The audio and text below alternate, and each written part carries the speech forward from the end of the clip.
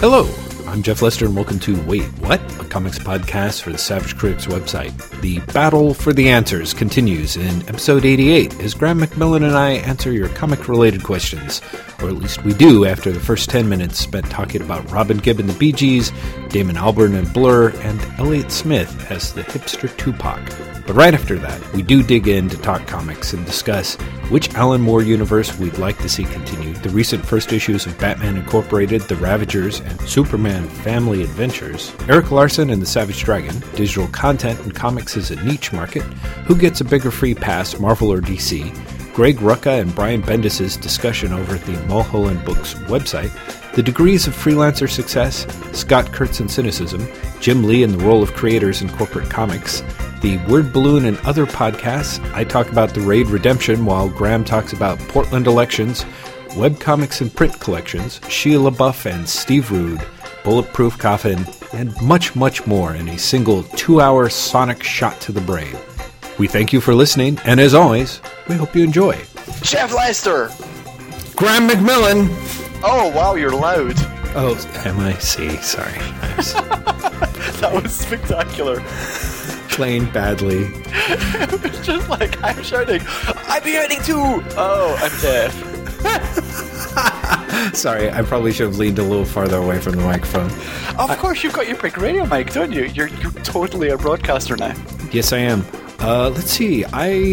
Ooh, are we recording? We are recording. Okay, fabulous. Everything's good. I was going to start off with a rendition of To Love Somebody by the Bee Gees in memorial for Robin Gibb, who, of course, died this past week. Yes. And then I remembered I couldn't sing. Sad thing about this, though, is I googled the lyrics because I could only get as far as the second line. And then the best part is, if you Google the lyrics, you find the lyrics for the Bee Gees version, you find the lyrics for Janis Joplin's version, which is exactly the same, except there's like, oh baby, every like third line. I love that someone must have just transcribed her version. It's great. Yes, of course. Complete with errors. Like, that's not what they're saying. So you're saying that we will not be getting some lovely... You will not, because I was honestly just going to go straight into it, and then just before you called, I completely lost my nerve. Why that song, just out of curiosity? That might be one of my favorite Bee Gees songs.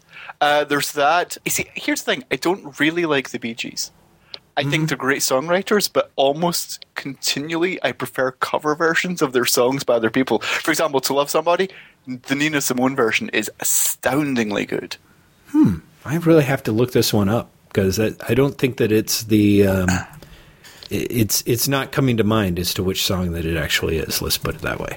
Nina Simone does a really good version of it, and bizarrely, How Deep Is Your Love? Yes, but I really like the Take That version, the British boy band version from like 1993. Oh, Graham! No, seriously, it's this weird quasi-acoustic version that I really genuinely prefer. But you know, Staying Alive. Everyone loves Staying Alive. It's got the greatest opening line ever. Yes, I've seen you. I wrote about that, didn't I? Yeah, recently. Which is just, it's the funniest line. But I wouldn't have called myself a massive Bee Gees fan. I love their fake Beatles song. Oh yes, yeah. I think which you've also. Yeah. Have you heard the word? Which honestly sounds like. I mean, it sounds amazingly like the Beatles. It is a spectacular parody. It is. And I like the really early stuff back when they thought they were the Beatles.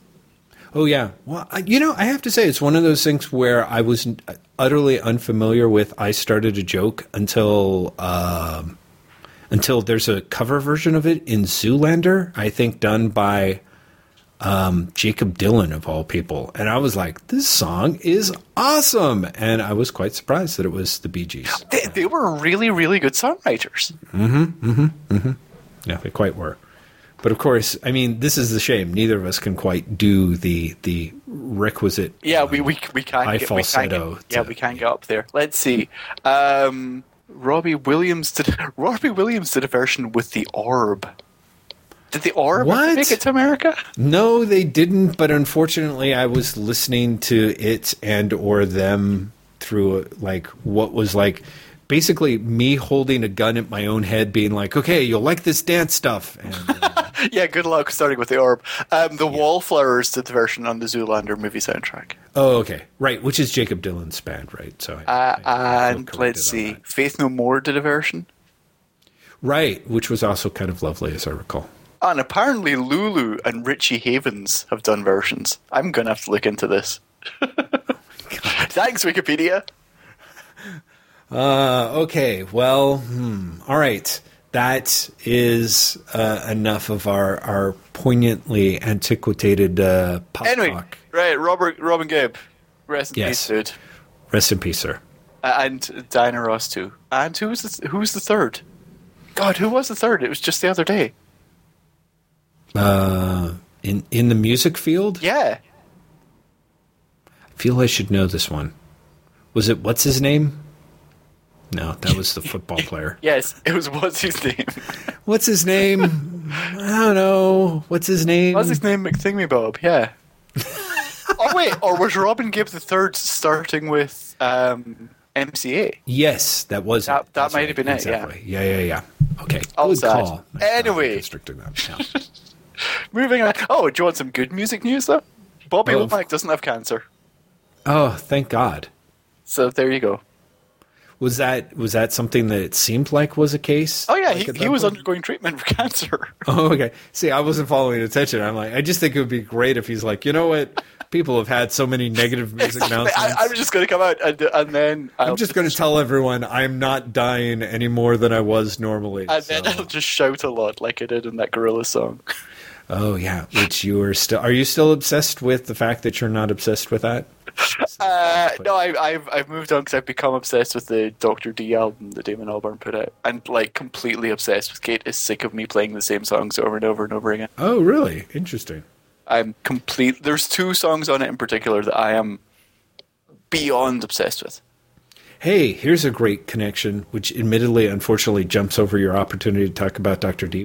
No, we should talk about comics more. Talk about your connection. No. This was about Damon Albarn because you mentioned the orb. You saw that report earlier, either today or yesterday, where William Orbit was saying that. That was hilarious. So William Orbit, I should explain for the listeners, seeing as you and I know what we're talking about, but no one else is. William Orbit essentially said, "Blur, we're recording a new album," and then Damon Albarn said, "Fuck it." Right. And even more, Orbit said, and this is one of those great, like, apparently for people who have a history, know the history of the band, an utterly unsurprising revelation that Albarn was being kind of a shit to the other band members, which I thought was very funny. It's like you only have to read an interview with Albarn and hear one for that to be utterly unsurprising. Right.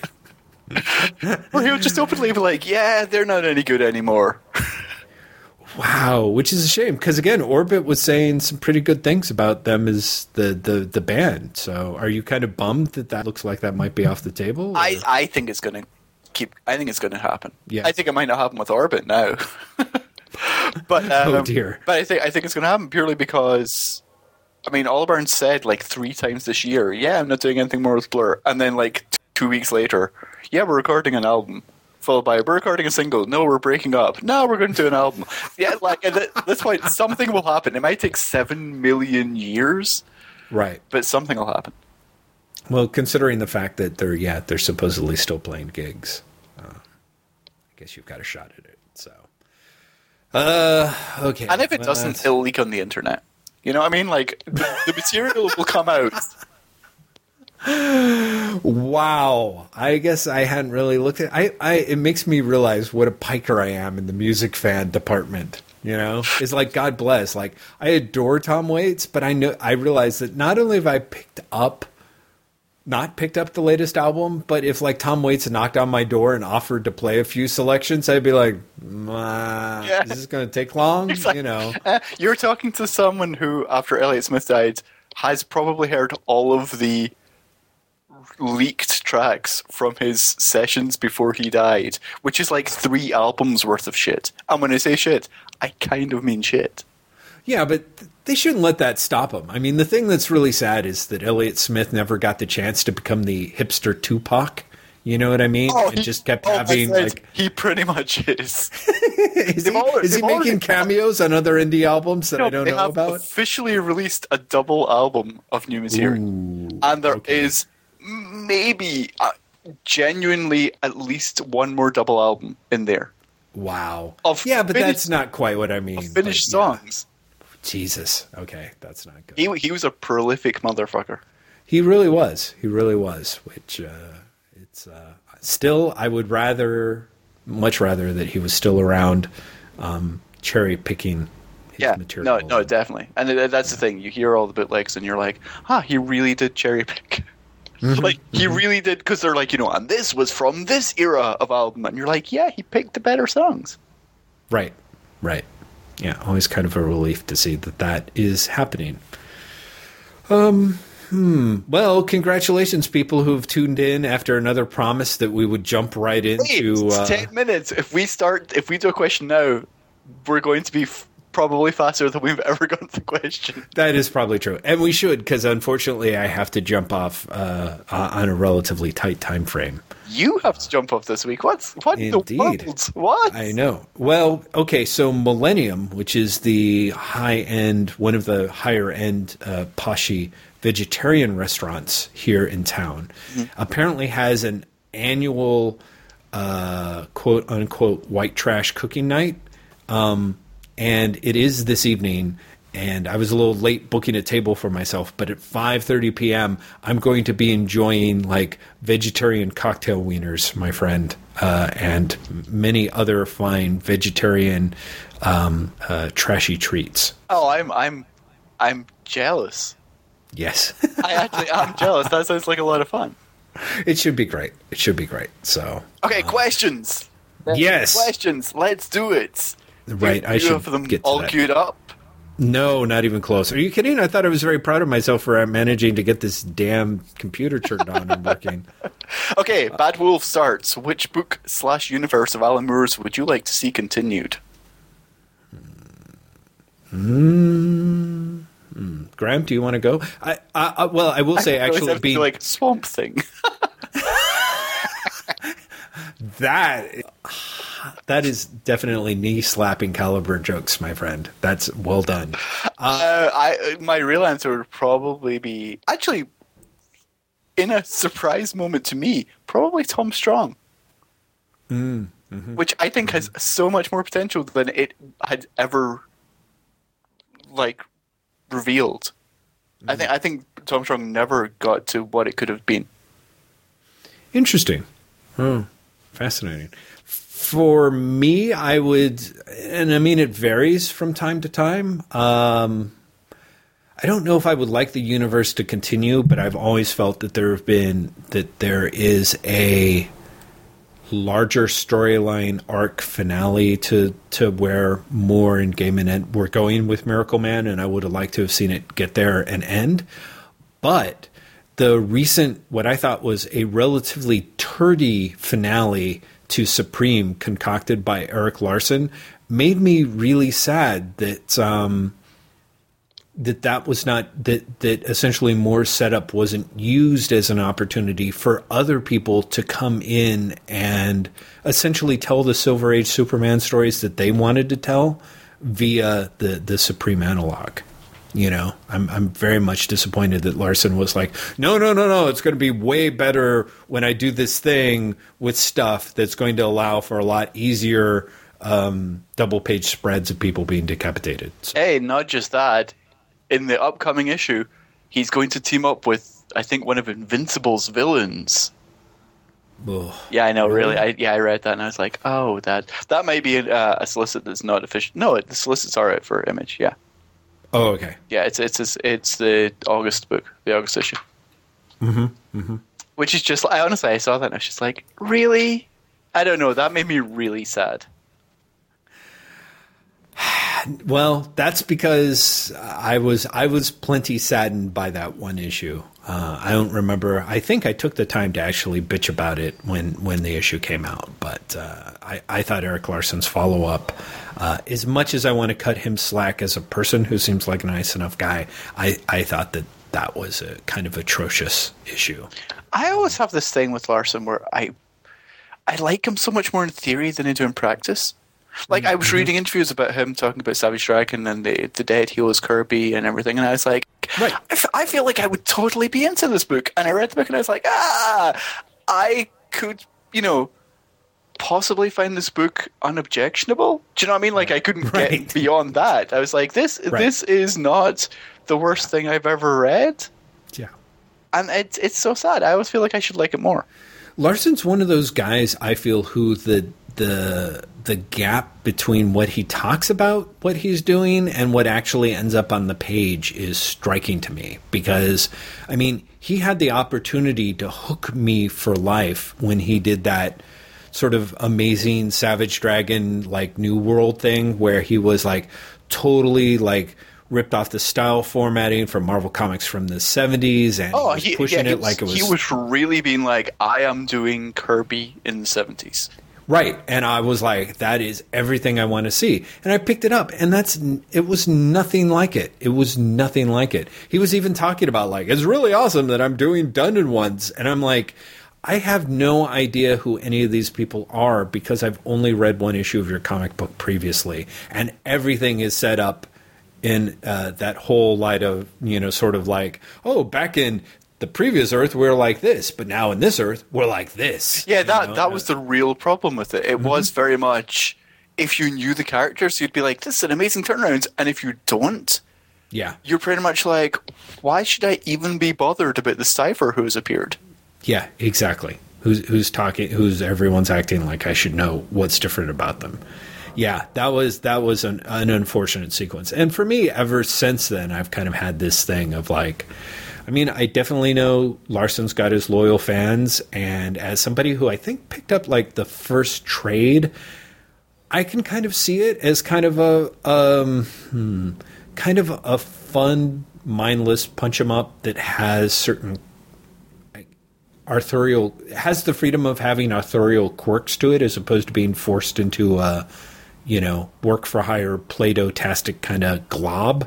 But it's still, for me, it's still not enough. It's still a long ways away from what I would think of as, a book that is not only that is actually able to engage me, but like I said, where what the person says that they're doing actually comes through on the page.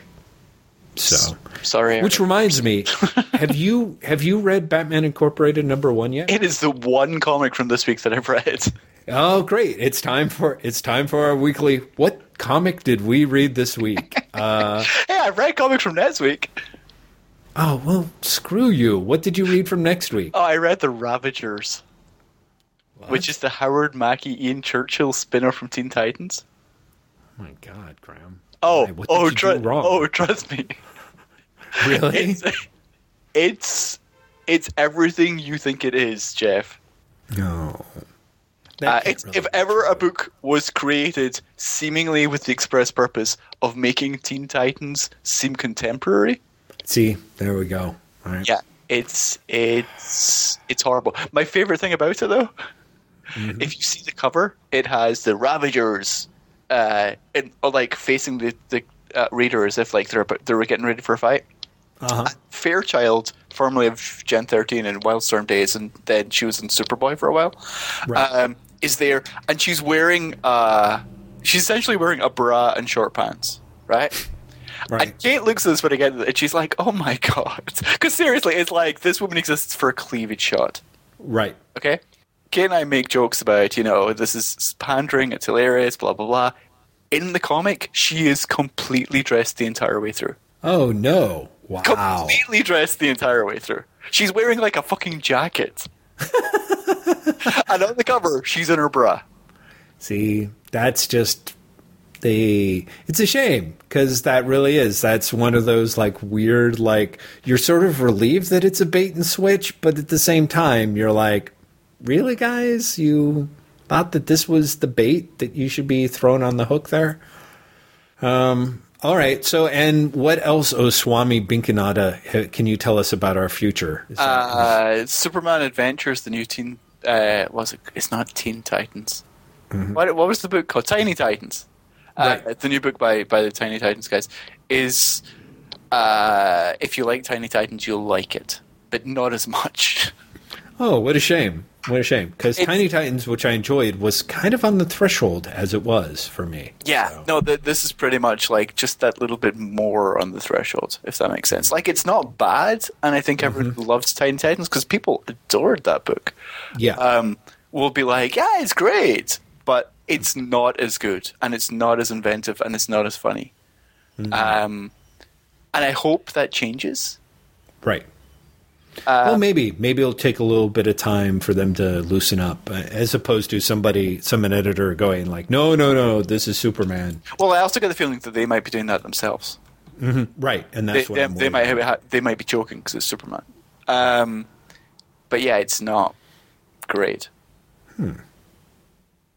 Interesting. So, yeah, I just got both those in the mail yesterday. Well, see, this is the great thing is people should really start mailing stuff to you like a week in advance, because by the time we post it, it'll be utterly contemporary. Exactly, yeah. It'll be coming out like tomorrow. Yeah, exactly. So guys, there's 2 books you shouldn't buy tomorrow. Excelsior! Remember to avoid at the stands, true believer. But Batman #1, if you did not pick up last week, by which I mean this week. No, I'm talking to the readers, Graham. Keep up with me here. Batman Incorporated #1, which we both picked up this week, by which I mean last week, which you will hear next week, was, Graham? I really liked it. It was really fucking good, wasn't it? Yeah. Kind of shocking. It's really strong, and I think it's part because, I don't know about you, but I think I'm remembering the first series as being worse than it actually was. Because issue 8 was fucking atrocious, but the double-sized finale issue I thought was actually really good. I wouldn't go with you there. In fact, I remember the double-sized finale issue as being alternately okay with some lovely Cameron Stewart art and kind of shit with some amazingly ambitious ideas. I just think that, unfortunately, and this is my feeling, maybe it will be disproven, like you said, if I sit down and reread them in the trade, is that Grant Morrison's just incredibly uneven on that first run of Batman Incorporated. Oh, no, but he is. I mean, there are some dogs, and the tone is all over the place. Yeah. It doesn't read like a series at all. Yeah. And what I think really works in Batman Incorporated's favor is, as opposed to the guy that was kind of pulled off the bench at the last minute to kind of pinch it and save everyone's asses as they were falling behind, Chris Burnham, with what I assume was, a decent lead time to actually, hit the deadlines, turns in just an amazing piece of work here. I mean, his art is spectacular. There are really, really amazing bits in that book. Yeah, there's stuff in here that is just fucking stunning, and also really I was impressed with in the sense of for a lot of people who had been kind of like, oh yeah, Burnham, he's got a real Quitely influence on his work, and it's nice, is like he really took some of the what I think of as distinctly Quitely touches and really fucking runs with them in amazing ways.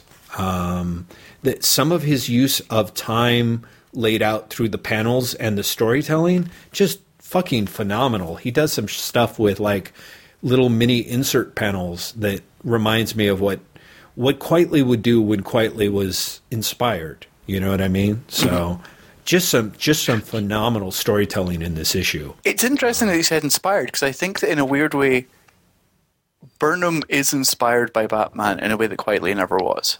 Quitely doesn't really care about superheroes, and you get the feeling, or at least I do, that Burnham really fucking enjoys doing Batman Incorporated. Oh, interesting. Huh. That's funny. I hadn't necessarily. I don't think I would have necessarily put that together. I think there's definitely. I think there's a case to be made for it.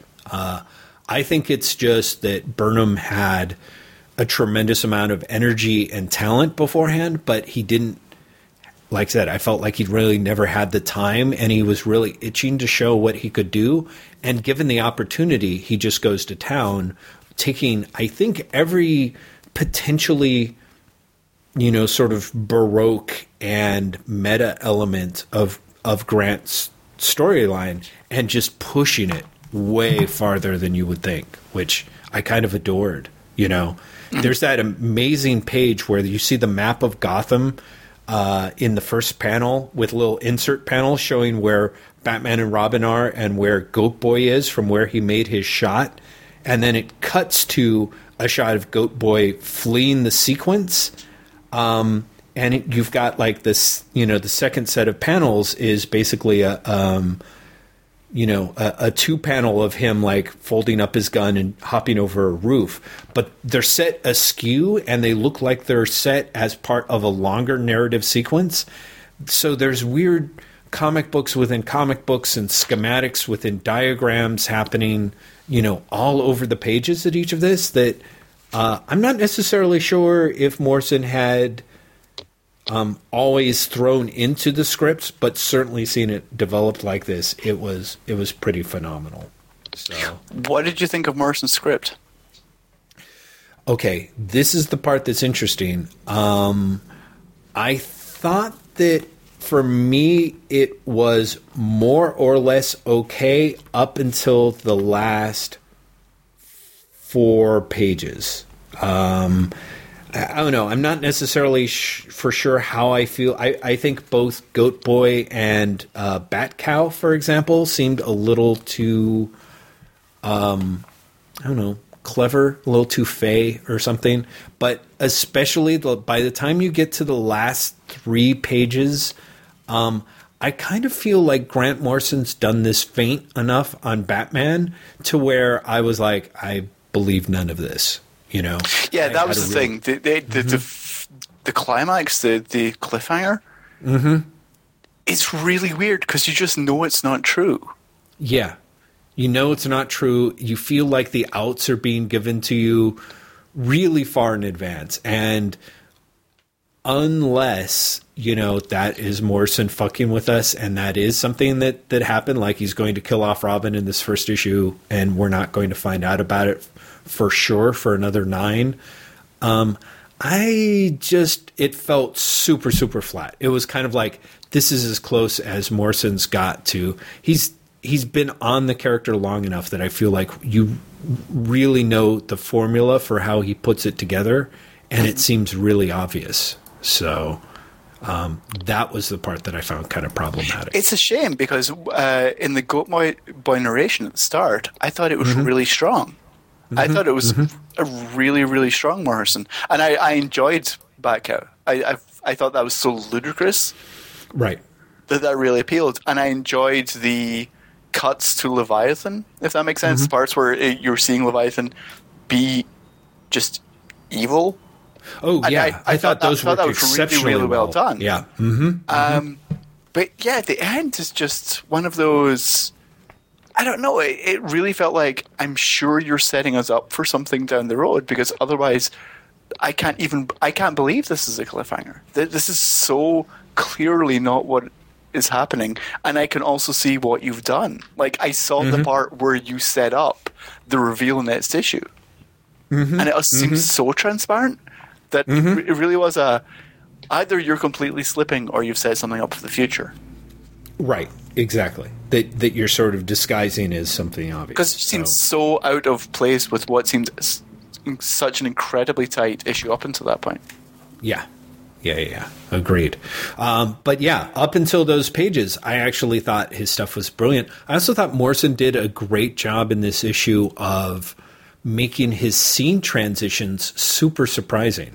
Like in the sense of a lot of them cut away before you think they would. I mean, I especially liked that picture where that sequence where Batman's socking a guy in a slaughterhouse, and the little bone saw that the guy is using saws into a piece of meat, and then it cuts not even mid-page, but in the top tier of panels to that meal being eaten at the Leviathan dinner with all the weird characters at it. It was and then he cuts away from that sequence back to some other stuff and back to that sequence at at really unexpected times. So It felt like he was finally getting his idea of super compressed storytelling, which he's been talking about since Final Crisis. Felt like he was finally getting it right.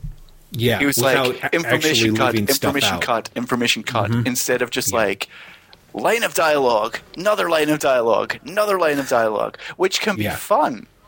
But this seems more concrete, and then it has the end, which you're just like, what? Yeah, where it almost seems like his attention lagged or his concentration failed, and suddenly it fell back on the stuff that he'd been doing very previously. That being said, I put it down and I was like, that was a tremendously satisfying comic in a way that surprised me and pleased me, even despite. No, I agree, and I think it was a great first issue. Yeah, I think so too. So I would think that most Wait What listeners will already be ahead of this tip, but if not, first issue of Batman Incorporated #1, really quite interesting. So thumbs up, people. Yes. Okay, so now should I read Eric Roop's question? Yes, I think you should. I think I will. Eric Roop asks, people often talk about the slow movement of comics into the digital arena as a sign of strength of both the medium format and the DM. However, couldn't the lack of movement on the digital front simply mean that there isn't enough popular demand to overcome the entrenched interests in the market? In other words, comics are resistant to the larger cultural trends towards digital content because comics are by and large irrelevant to the culture at large. If so, do you see this as a good thing or a bad thing? Well, it's obviously a bad thing. Why? Where's the plus side of saying comics are irrelevant to the larger popular conversation? Especially at a period when superheroes are the popular conversation. Well, yeah. I mean, this is kind of my joke about Avengers, of course, which is the whole idea of like, who knew that the only thing keeping people from reading, crappy punch 'em up superhero comics were the fact that they were in comic format, after years of everyone insisting that it was just the opposite. That being said, I'm not sure that I agree with you, Graham. I think there is something to be said for the possibility of it being a good thing. Okay, explain that to me. Okay, well, I'm going to posit it and say that part of the problem with other forms of mass media is that as the ability to digitize and distribute them happened, because of their popularity, it more or less utterly collapsed and hollowed out the distribution channel behind it, if you see what I'm saying.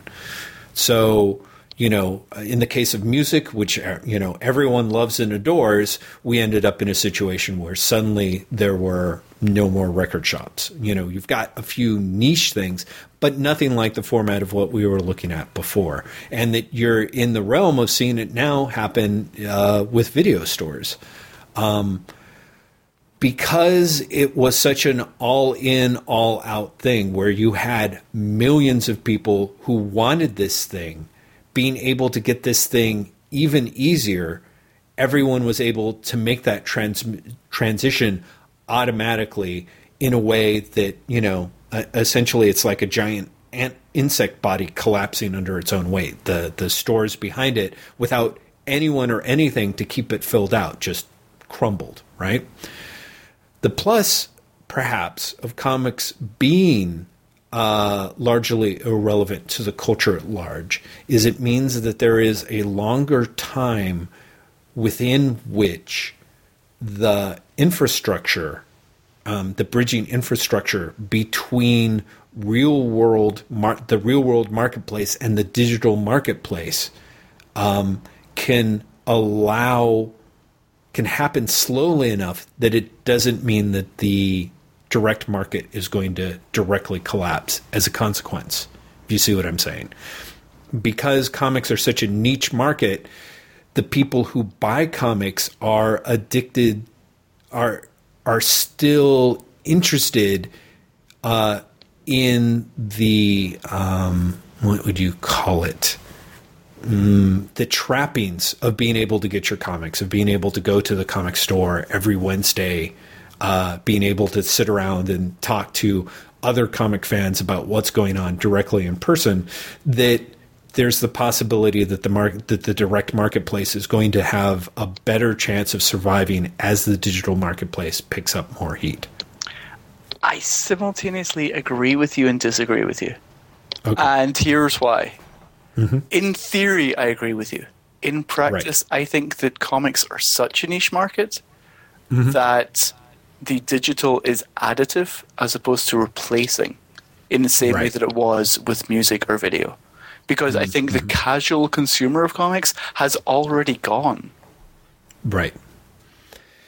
It could be. It could be. I mean, I think that there's actually a good case to be made that the casual consumer of comics is more likely to consume things in a real world context than digitally, because the casual consumer of comics is not actually interested in,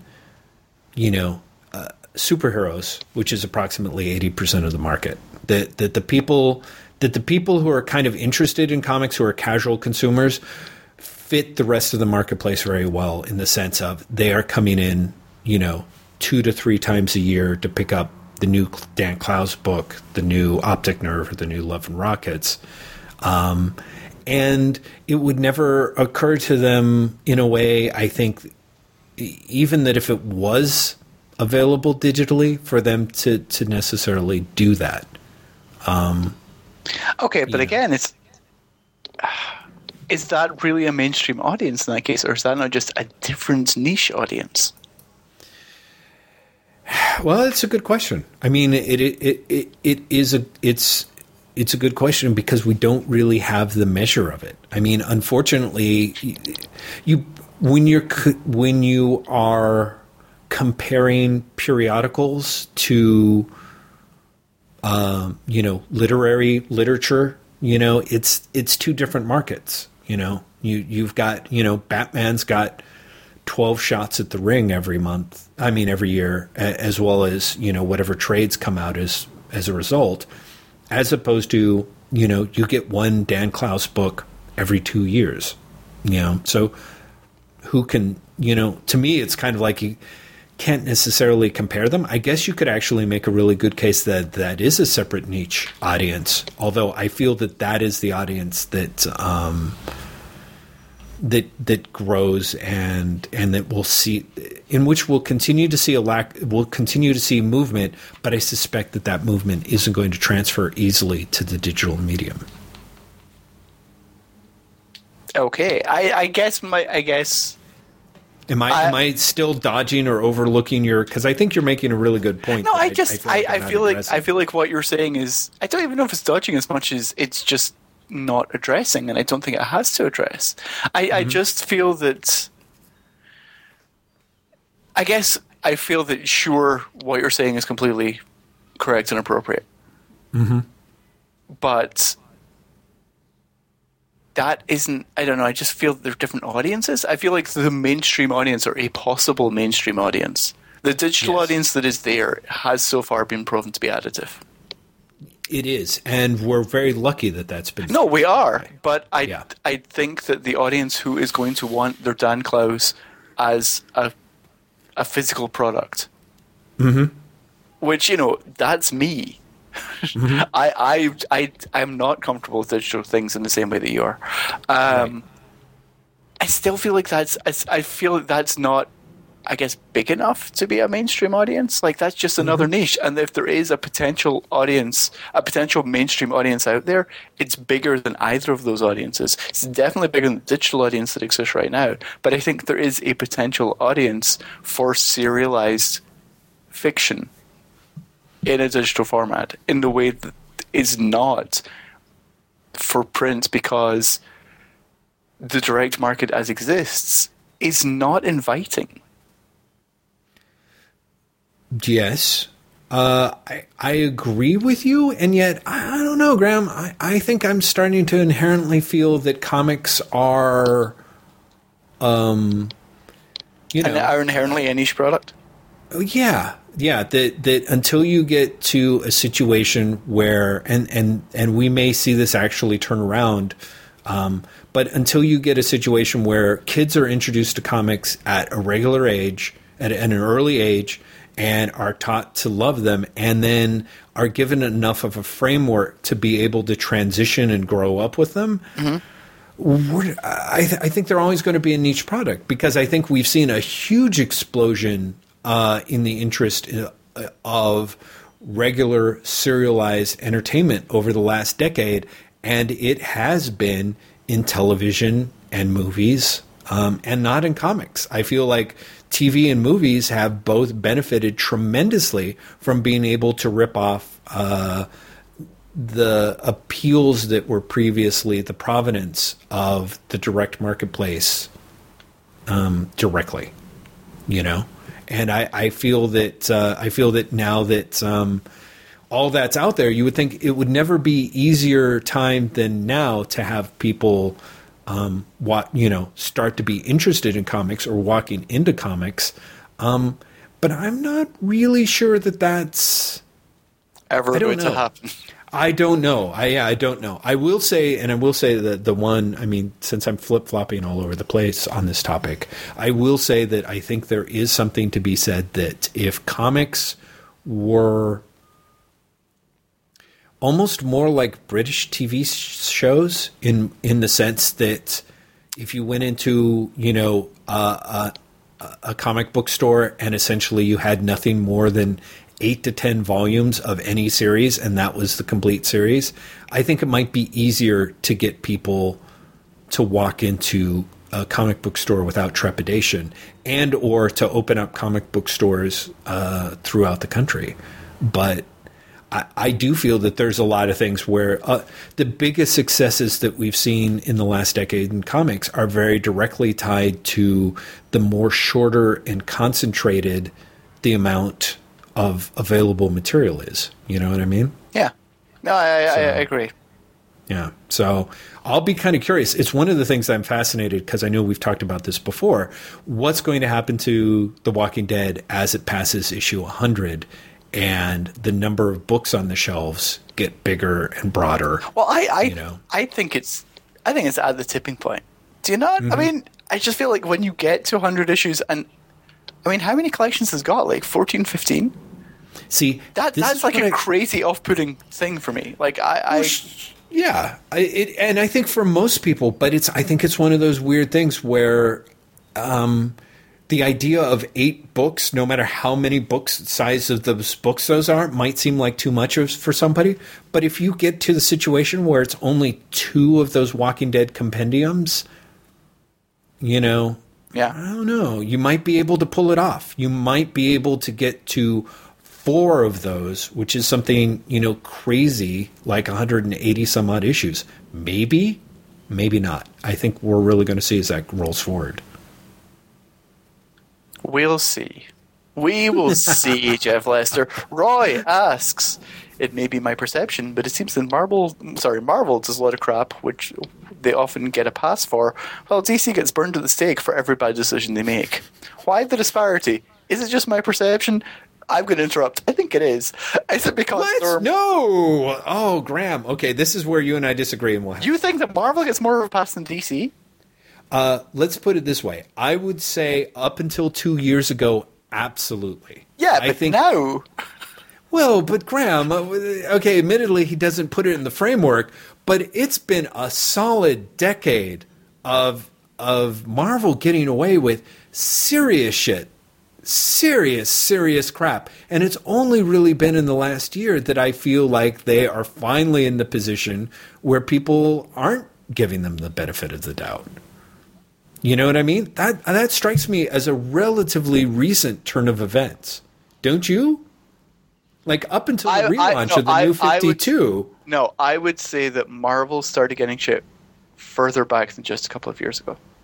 I think the Marvel started getting shit around Civil War time, which is significantly earlier. I think that the amount of shit has grown, and maybe my perception is skewed by the people I pay attention to. See, and that's it. I think you're talking about the specific group of people sort of who are, either to put it, generously outliers or less generously crankpots on the internet, like you and me, for example, who have been complaining about, various aspects of what Marvel's done.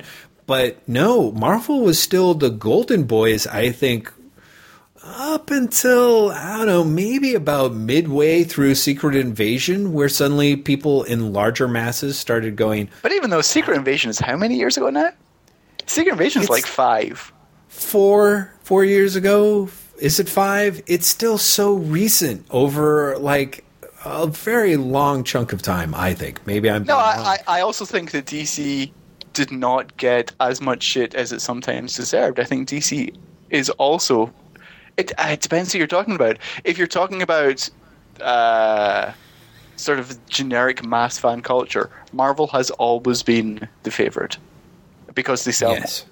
If you're talking about the critics, I think that DC has often been given a pass because of the good things they've done, and so that the bad things they've done have been weighed against. Yeah, but look what else they've done. That is true. They've done this as well. That is true. In a way that it doesn't for Marvel. I think Marvel, for I think it flips.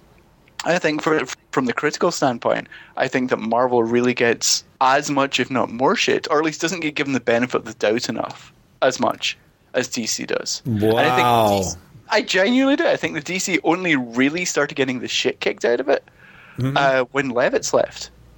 Mm-hmm. Man, I do not agree with you. I do not agree. Because, or rather, I think that you and I are looking at two different sides of the playing field. I'm looking very much from, the area where, from which Warren Ellis wrote around the time of the New 52, that classic line, like, the retailers already have a girlfriend and the girlfriend is Marvel. And that, I think that has always been very, very consistent. It's been a girlfriend that they occasionally have complained about, but never. I really don't think in any amount like the level of Marvel has only. I really think in the last 6 to 8 months started doing more than making just lip flapping noises when it comes to various things. Like they were very good about promising. Knowing what noises to make, but they went through a 2-year period where they were just making those noises, and for the most part, the majority of the market was not calling them on the fact that they weren't even following through, And it honestly, I really don't think until the start of AVX did you start seeing things in terms of them saying, no, we're really going to do this, and then they would really do it, But considering even, is it just in this year that Marvel, 2 years that Marvel did the whole like, oh well, those other guys are going to cut the cost on your comics, and say that they're charging you less, but they're really charging you more, and we'd never do that, and then stopped answering inquiries when their comic count went down. Yeah, that was 2 years ago. That was around the time of drawing the line at $2.99, right? Which was the start of 2011. And I saw way more shit being given DC for their like, yeah, we're cutting back to $2.99, but we're also cutting the story and we're giving you more ads, than Marvel just flat out fucking lying, Like I think everybody was like, but it's Marvel.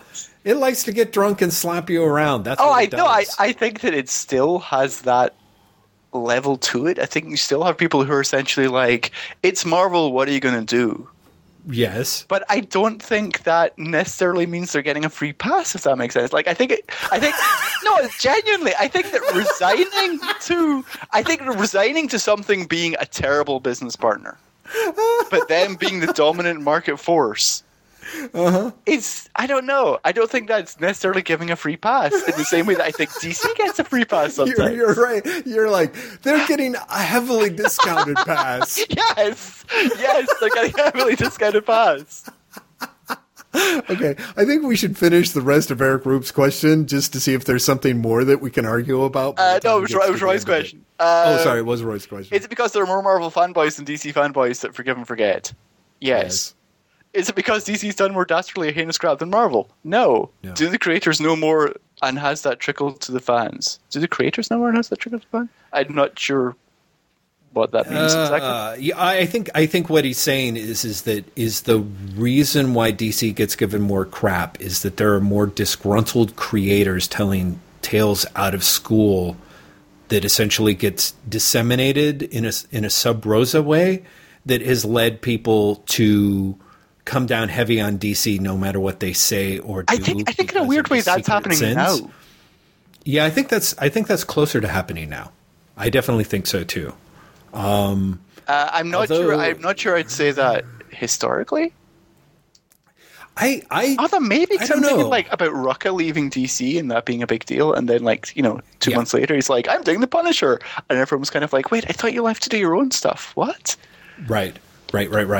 Yeah, which sadly that should be a beautiful segue for us to talk about the Bendis Rucka discussion over at Mulholland Books website that we should definitely mention, if only in case some of our listeners have missed it. But yeah, people, you should read it, mulhollandbooks.com, and that was fascinating to me and not necessarily in a good way. But I really enjoyed it at the same time. Oh, God. Okay. I think you and I are simpatico on this. Yes. And just keep in mind, it broke it into two parts. A two-part candid discussion between Brian Michael Bendis and Greg Rucka. Not just about Rucka's upcoming book, Alpha, but interestingly enough, I feel about the state of the comics industry, the state of the perception of the comics industry, and Brian Michael Bendis' perception of the comic industry, which was my favorite part of it.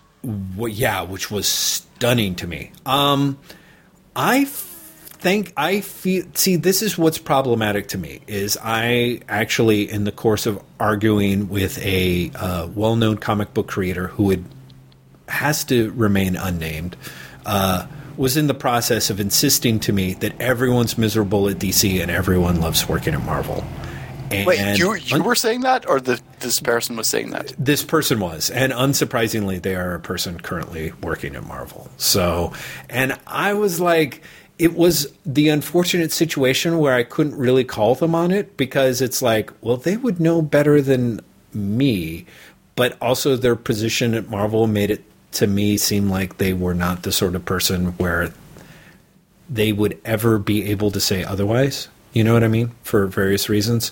So I felt like my hands were kind of tied in terms of like, okay, I guess you're right, and this is, not really the topic that, the main topic under discussion at that point.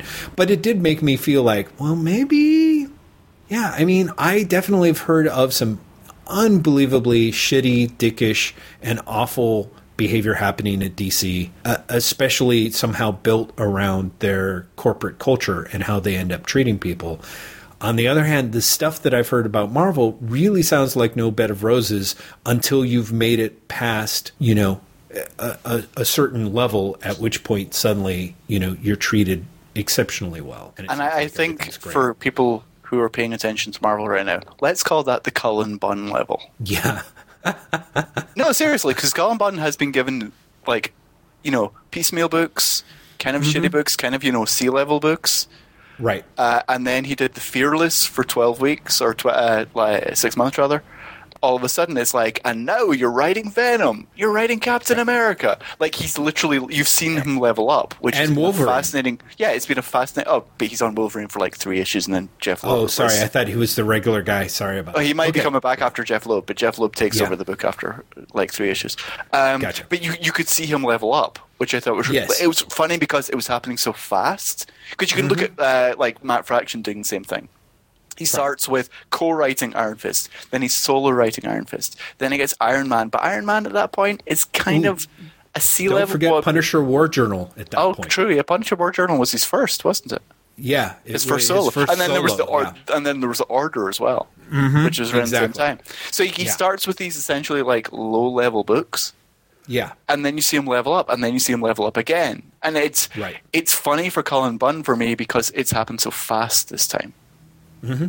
But what's also interesting for me about that is compare that with Nick Spencer, who was signed on and is immediately getting the big books and flames out in less than a year. Yeah. To the point where Nick Spencer has no Marvel books solicited. and hasn't had for the last couple of months. And he's still a Marvel exclusive. Yeah. Which means, oof. Yeah. No, exactly. You do see that. And like you said, there is that level at which suddenly you become somebody and you've got a lot of opportunities. Although, frankly, and I could be wrong, my personal theory about Marvel is that the next level is being able to have the freedom and the comfort to say no. You know, like I think that's the level at which you're suddenly being able to go, no, I'm going to do, 2 books for you guys and 1 book of my own, and that's where I'm comfortable with. As opposed to being at the stage of like, well, I really don't want to write a fill-in arc on Secret Avengers and then follow that with 2.5 issues on Wolverine, and then maybe step in and write a Black Knight miniseries that ties into North Star's wedding. But okay, I got to keep going, And it's like, oh, and all 4 of those books are going to be coming out on the same Wednesday? Well, awesome, So, but then on Twitter, I can say that it's me day. It's me day. Hey, everybody! Have you not noticed that? Like people, that'll be the way they'll try and do it. Like, well, of course, yeah. And all of a sudden, it's like, hey, lots of me in stores today. And I always kind of wonder if they're like, fuck, I wish they could have just spaced them out a week. You hope that the creator thinks that, because I have seen a couple of creators there, and it's been really hard not to be like, dude, it is not necessarily that awesome that you've got 4 books on the week on the stands that week, because it means that somebody is really maybe going to pick up 2. Yeah, it means that someone's going to have to pick between them. Yeah, as opposed to coming back next week to pick up something else. So, get back to the Mulholland Books thing you were saying before we completely decided. Oh God, Jesus! I don't even know if I'm going to. I think I was actually talking about comfort levels as to whether people were actually happy or not. But we should move into the Mulholland Books talk, because I found it fascinating in a way that the guy who's had 3 beers for lunch can't remember anymore. That Rucka and Bendis were very much talking as if they had the same views on, I guess, the industry. And I kind of felt like that necessarily... I was curious as to whether that was actually true. Let's put it that way. What came out of that interview for me was that I don't know if they have the same views in the industry, but I think they have very different views about almost everything else, including the craft and including what success is. Well, interestingly enough, that was the one where I really felt like where Bendis was trying really hard to push the idea that their level of approach to the craft was very similar. And didn't you think? Maybe, but I didn't believe it. I don't know. Like, well. My reaction to the first part was genuinely, Bendis is horrifically outclassed by Rucka. And this is a conversation. And also, if this is what Bendis has wanted from comics journalism, this is horrible. Damn it, why can't I get to it just through the Mulholland Book site? Because their site is horrendous. If anyone is looking for it, if you go to the front page, you'll have to scroll down for posts on May 21st and May 22nd. And it's called Brian Michael Bendis Interviews Greg Rucka, and then Brian Michael Bendis Interviews Greg Rucka Part 2. Part 2, yeah. And I guess it looks like it was maybe tagged under comic books and guest posts, if you want to try hunting it up on the side there. So...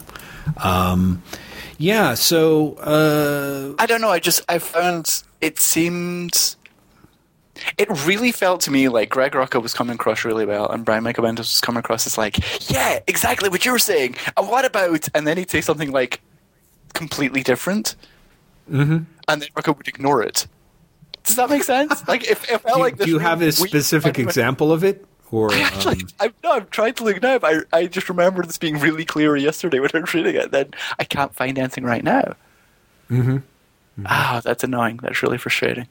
I don't know. Maybe I'm totally making it up. Maybe it's my own biases coming in. I don't know. I just, in the second part, when Bendis is also pretty much like, I can write Ultimate Spider-Man for as long as I want. I think this is awesome because I've really made a difference. Right. And then Rucka's like, I've written the book. Right. Do you know what I mean? Like, it just felt really weird. It felt like Bendis was like, look at me, I'm writing Spider-Man, I made it. And then Gregor's like, yeah, I've written a book. Like, do you know what I mean? Like, it felt like a really weird thing. Well, I think I don't know if Rucka was trying to stay on target, and he's like, I'm promoting Alpha, I'm promoting Alpha, I'm promoting Alpha. But there just seemed a really weird thing to say. Well, because let's face it, as an interviewer question goes, it's a fucking stupid one. You know what I mean? Like, Greg Rucka is a guy who's written comics, and you're trying to find common ground with him as an interviewer, right? And one of the things that Bendis was talking about was the challenges of being able to keep things fresh. And his way of saying, I'm keeping things fresh, is I brought in a whole new Spider-Man on Ultimate Spider-Man after I'd written 150 issues of the old Spider-Man, of the old Ultimate Spider-Man. You know what I mean? And Rucka, did do that thing of like, I think a person needs to be able to spectacularly fail if they're going to succeed. And then he went in and talked about his book, which I think was really sensible, because there's no way, like, Bendis, like, even if Rucka wanted to say, like, yeah, I felt that way after 20 issues of Detective Comics that they then cut me for to bring in Jim Lee, and I went home and cried for 4 hours. You know what I mean? Like, it's a very weird interview from that regard, because Bendis is he has this very easy way of what seems like a very gracious way of saying, hey, you and I are just the same, in a way that has a level of disingenuousness to it, whether at a conscious or unconscious level. Now, I don't know. These guys could totally be hanging out all the time in Portland and shooting hoops and eating meals together. You really get the sense from them talking that that is not necessarily altogether the case. But it was a very, it's one of those conversations that what I liked about it was it came off a bit differently. I think because Bendis was like, oh, this is not necessarily a conversation that's happening on a comic book site. But also for the degrees to which he was asking Rucka things in ways that seemed to be ultra considerate and inclusive, but in a way were weirdly blindered and quasi-dickish, if not, although I don't think at any intentional level. No, I mean? That's the thing. I think this is true of Bendis in general. I don't think he tries to be a dick. That's not true. Sometimes he does, but I think sometimes even when he tries to be a dick, he's trying to be a dick in a funny way as opposed to a mean way. But I think that he can nonetheless really be a dick. Like he's an accidental dick sometimes, which is kind of accidental. No, but do you know what I mean? Like, it's because he can come across really badly and really offensively, but I never truly get a maliciousness from him. I think when you're talking about him being inclusive, I think that's true. I think the Bendis really is like, I've got this great job, you know, you guys and I and me, we're into the same things. There's totally common ground between us. I think that's the way he approaches these things. But I think that despite that, sometimes he can just come across terribly. What I want to ask is, what do you think the ratio of dickishness to comfortable conversation was in that interview? Because I think that we'd be flipped. Because I think for some reason he comes across much worse than you do in this conversation. No, I actually thought that it struck me as relatively amiable and amicable. So I would have, and maybe Rucka's just better at spinning stuff in a way that I wouldn't recognize. So I would have thought that the comfort to dickish level would have been like 70% to 30%. Oh, I don't mean in the sense of like it was uncomfortable for Rucka. I mean in the sense of like, I don't know, coming across well as opposed to coming across badly. Oh, coming across well as opposed to coming across badly. Yeah, I guess that's the level that I'd set it at, 70 to 30. Okay. And what do you think? If it's not 50-50, I think I might even give it to the dickishness. Oh, interesting. Interesting. Okay. There just seems, I don't know, there just seems this weird, I don't know, disinterest in what Rucka's actually saying, I guess. Mm-hmm. Like, he's like, Bendis has his talking points, and he's prepared, and he's researched. Yes. And Rucka's saying these things, and instead of actually engaging in what Rucka's saying, Bendis then go back to what he knows, and what he knows is this. It's just like so disconnected to what Rucka's saying at times that it feels like he's not even listening. It reads to me in many places like an emailed interview, but it's obviously not. Right. Actually, it does. I had a few points where I was wondering whether it was an email interview as well.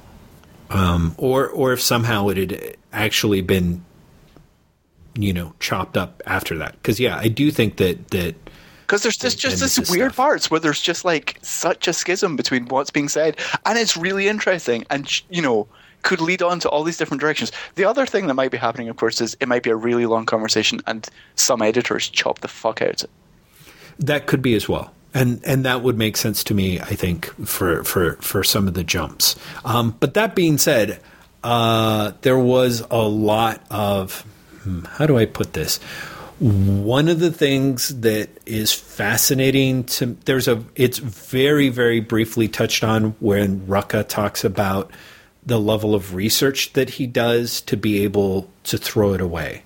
That essentially he's not interested in reading books where the character, where the narrator spends half a page, explaining the type of gun that the person's shooting. That he's more interested in making sure that he's got the right detail at the right time, which is a great way to put it.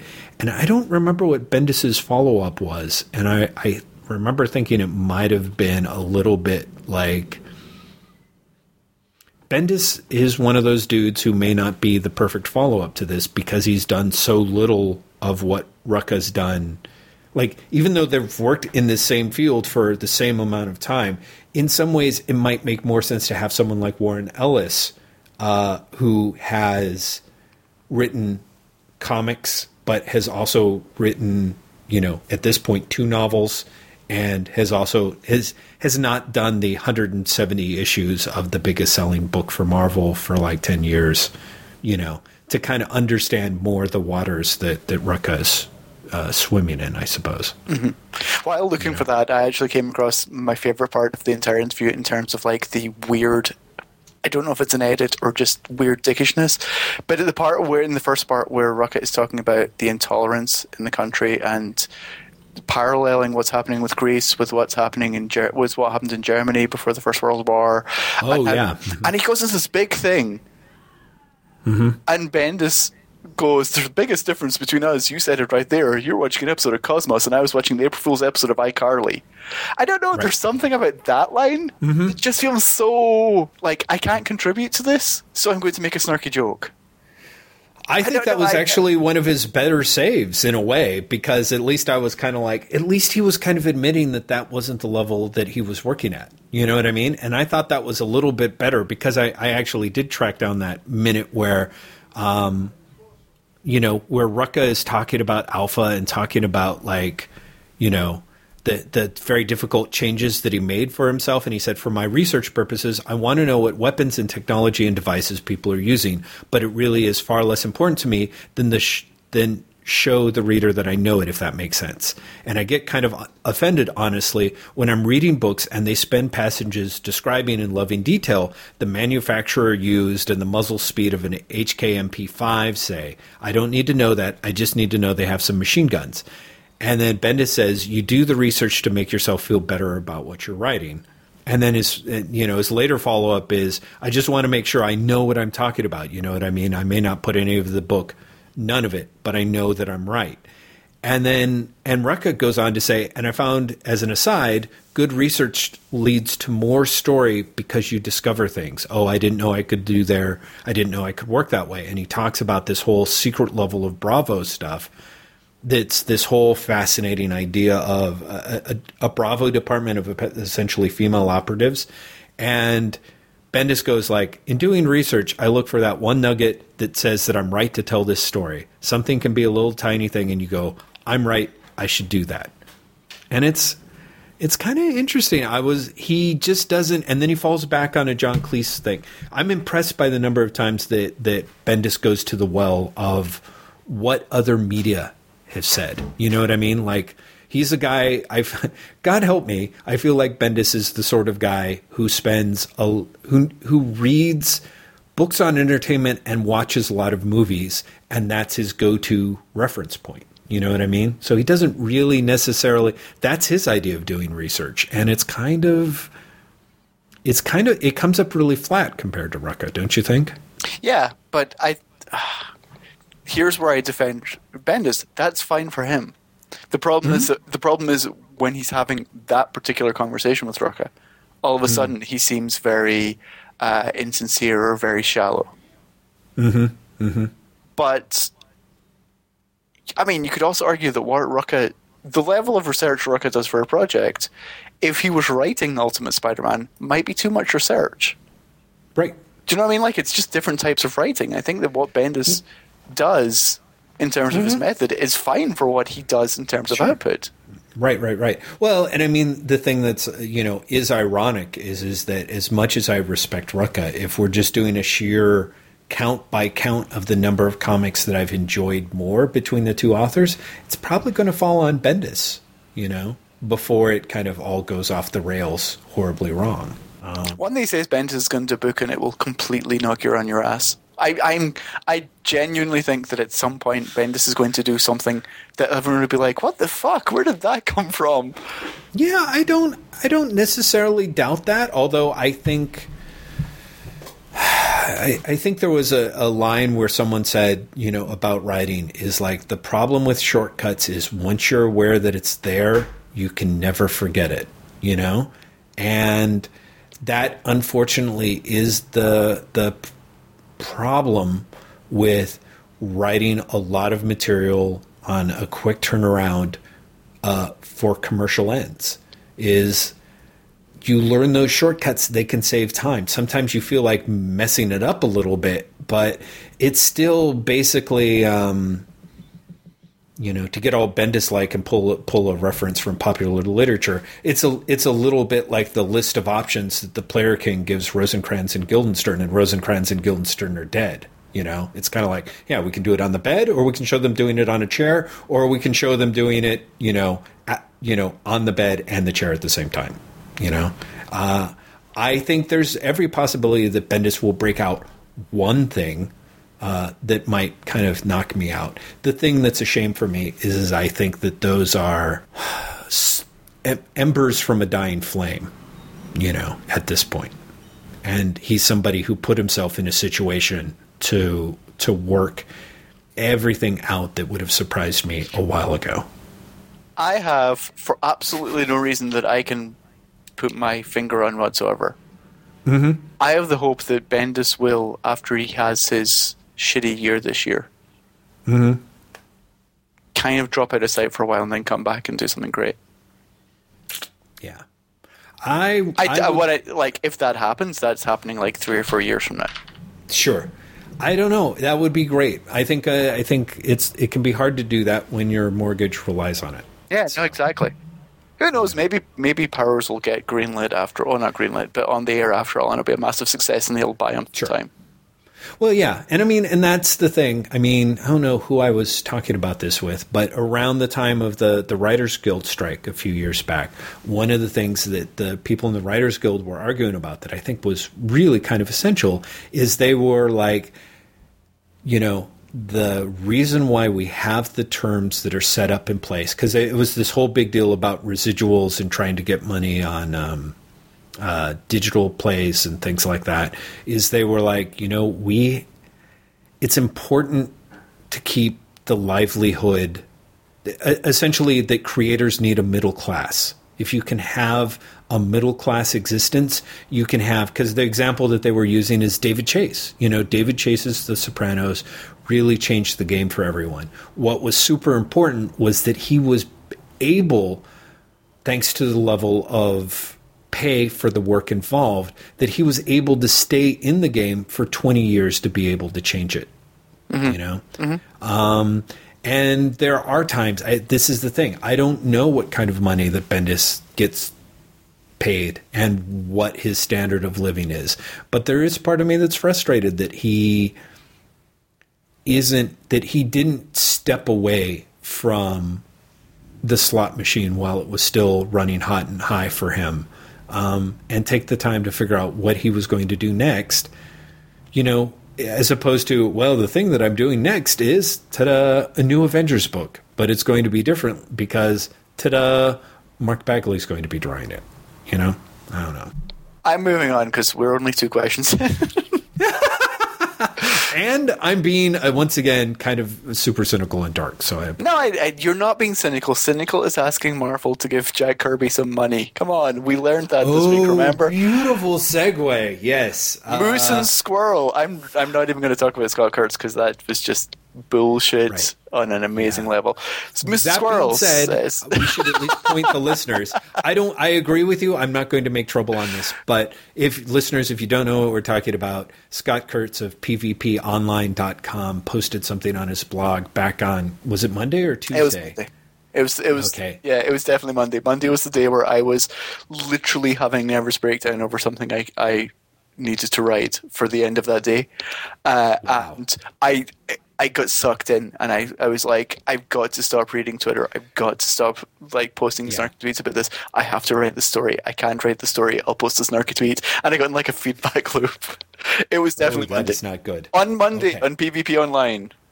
Yes, go hunt up the blog post, cycle through however you can, because I don't know how his site works anymore. He's got a post about Avengers and Jack Kirby and work for hire in the state of the comics market that is jaw-droppingly. Has to be seen to be believed. Yeah. It really does. So, anyway, Moose and Squirrel. Reverse Aquaman lives in the sky and talks to birds, but only Jeff Johns thinks he's cool. It wasn't even that wasn't a question. Yeah, that was his replying to the other thing. So, Graham, you've got to weed these things out. Why don't you read Tim's? As far as Marvel and DC go, are comics moving more towards celebrity creators or cartoon TV show on paper machine operators, in your opinion? I'm not sure I understand what the latter is, but anyway. I think that... I'm for the latter anyway, because I think they're moving away from celebrity creators. Yeah, it definitely looks like what they're doing now is the former, what they want in a perfect world is the former in service to the latter, a.k.a. Jeff Johns. Yeah, so. I think what DC ideally would love, if it could go back to the Silver Age and just change people and no one would ever know. Do you know what I mean? I think they could somehow go back to a format where it didn't matter who was writing and drawing Superman that month because it always looked and read the same. I think they would be incredibly happy. Yeah, that is true. Actually, that is very scary. But I absolutely think that you're right. That everyone's like, if they had the opportunity again and could bring back the Mort Weisinger era, they would totally happily do it. And that's sad and frustrating. Marvel... Is Marvel going that way? I don't know. Because you've got AVX, which is very much built on making creators into celebrity. Well, it's involved. See, but this is the thing. It's making creators into celebrities, but that's to wallpaper over the fact that the story ideas are coming out of the sales and marketing departments, and the celebrities are being made to execute them. Oh, did you see that terrible, terrible quote from Jim Lee in Blog at Newsarama that I put today? Yes. I did, only because you pointed it, yeah. The quote, people, is Jim Lee was in the middle of an interview and he said, some of the time story ideas come from creators.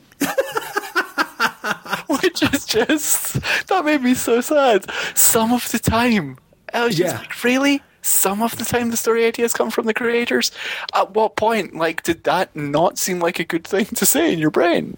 Yeah. The thing that's great, actually, that didn't make me nearly as sad as your first comment where somebody was like, duh, Graham, hello, God, it's been like that forever. And I'm like, no, you know what I mean? I was like, wow, we're also, some of us anyway, are so fast to accept the new crappy status quo as like, come on, stop claiming about it for God's sakes. Like, but that's, oh my God, we're going to get back to Scott Kurtz again because it completely goes back to what Scott Kurtz was saying. Because what Scott Kurtz's point was basically this.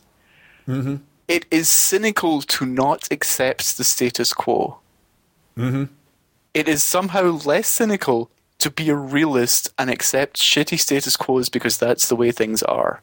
Which, if nothing else suggests he does not know what the meaning of the word cynicism is. But there is this school of, that's the way things are. You can't change the system. Just move on. Which is, I don't know. I find breathtaking. I really do. Like, it's one thing to say that's the way the system is and I'm going to work within the system to try and change it. Right. Or that's the way it is and I don't like it, but I'm going to work within it because it's paying my bills or whatever. It's enough to say that's the way the system is, move on. Yeah. Well, because he's sort of saying that's the way the system was. That's not how it is anymore. And I almost can see someone in Kurtz's position being that deliberately, obstinately naive about the situation, considering he really does. I mean, this is a guy who's done very little work for hire work, and the stuff that he's done is on his own, and he doesn't have to rely on the big companies, and he's made a living at it. So it's very easy for him. But the thing that's fascinating is, fast on the heels of what has been a very strong and sustained set of arguments for why people should enter the webcomics marketplace and make their own name and their own brand, for him to basically turn around and be like, guys, it's not a big deal because that was a long time ago, is atrocious, because it really is this appeal to the idea is that, again, the weird definition that having someone point out what the situation is like today is cynical. And it's like, no, objecting in the way that you're doing to it is cynical. And if you want to admit that, that's one thing. But it was an unbelievably crappy and short-sighted thing, I think. So yeah, I think that and the thing that is scary is that I think that the marketplace, if it could, would happily turn the clock back to that situation, even more so than it is now. People are like, oh yeah, but that's not the way that it is anymore, when it's more like it than not. The companies, if they had their way, would happily roll things back. Not necessarily happily. They would make a lot of noises about it, about how terrible it would be. But the fact is, it would be tremendously easier for them, And because of that, there's always the temptation to do it. If you don't have people who sit there, I mean, the fact that Jim Lee's making that comment about stories and creators, like how great it is that the story ideas come from the people making it, really does, to me, it retroactively makes Image look bad. You know what I mean? Because it really does. It's hard to believe that somebody who ever, even for 1 ounce, believed in creator rights could get to a position where they say that. But maybe that's the grand drama that life is teaching us, I guess. RF, do you want me to do or do you want you to do? I think RF, you have to be careful. I think and then on to my question. Okay, yes. Let me read this. Yeah, sorry. For whatever reason, the only 2 comic book type podcasts I listen to with any regularity are this one and Word Balloon. Fresh Air with Terry Gross doesn't count, sadly. On the one hand, there's you guys who, let's face it, are pretty rough on writers, artists, editors, and other comics critics, journalists, the internet, and the state of comics in general. And with good reason. You are, after all. RF, I'm so sorry. It's funny. We never actually think of ourselves that way until people point it out. You are, after all, savage. It's fun and provocative, and the theme song is hilarious to me. Victory! Yes. On the other hand, there's John Cianteres, I don't know. Suntress, who is pretty upbeat and seems to maintain warm relationships with virtually all his interview subjects without, I'd argue, giving off a sycophantic Billy Bush vibe. He's a smart interviewer and knows his pop culture stuff, and his theme songs are hilarious to me. Both programs are very enjoyable and provide a nice balance for my listening pleasure. While I recognize the two have entirely different aims and approaches, it'd be interesting to hear Mr. Lester and Mr. McMillan give their thoughts on the Word Balloon podcast and comics-related podcasts in general. And Graham, go for this. Go. Okay. I like Word Balloon depending on who the guest is. I think that John can be a really good host, but sometimes I think he can come off as sycophantic. I think he backs off of confrontation, which is fine for the type of show it is. Mm-hmm. But considering the level of guests he gets, sometimes it would be nice to hear him press a little more. Mm-hmm. But I think, I mean, again, like every time he's got Bendis on, I make a point of listening. I think the two of them are really entertaining. Mm-hmm. It really depends on who his guest is. If it's not someone who I'm not already interested in, though, I never get anything that makes me interested in them because it's a certain level of conversation. Right. He doesn't really dig deep, which is both his appeal and his drawback for me. Mm-hmm. Hey, Jeff, you don't like him, do you? To be fair, I only listened to that Matt Fraction interview, and I think I was only able to make it like an hour and a half into the 3-hour interview or something. I kind of think that he kind of turned me off right off the bat because... Is it because he's so radio? He's pretty goddamn radio. And, you know, in theory, there shouldn't be anything wrong with that. I think, frankly, if he had, you know, the radio man's pipes and was doing something differently than what he was doing, but the whole package just struck me as a different level of...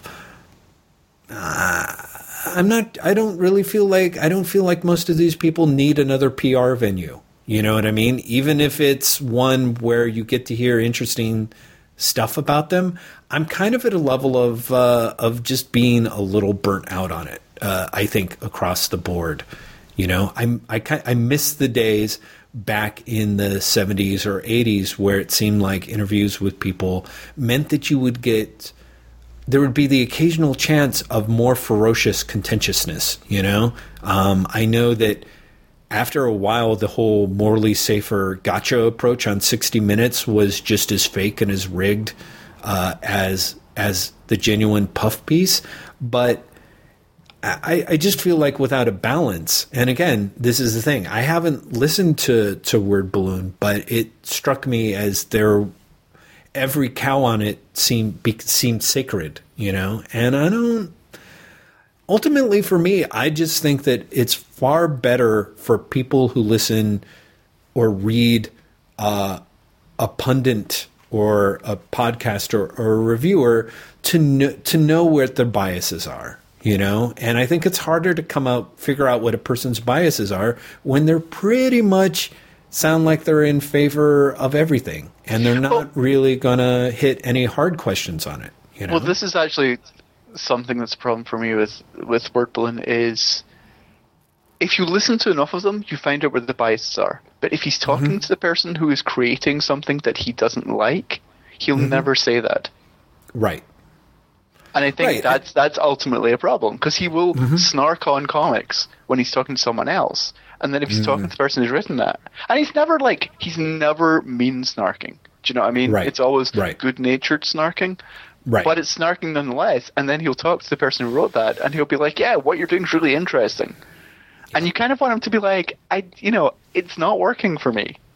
Right. I love that it's in the top of the charts, but do you know what I mean? And I think also that's just not the show he wants to do.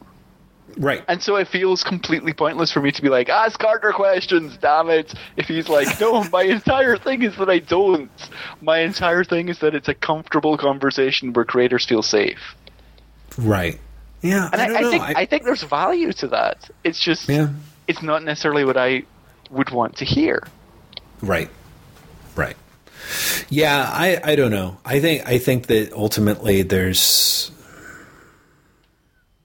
I have to admit, unfortunately, this is why I was hoping that you would handle the majority of the heavy lifting on this.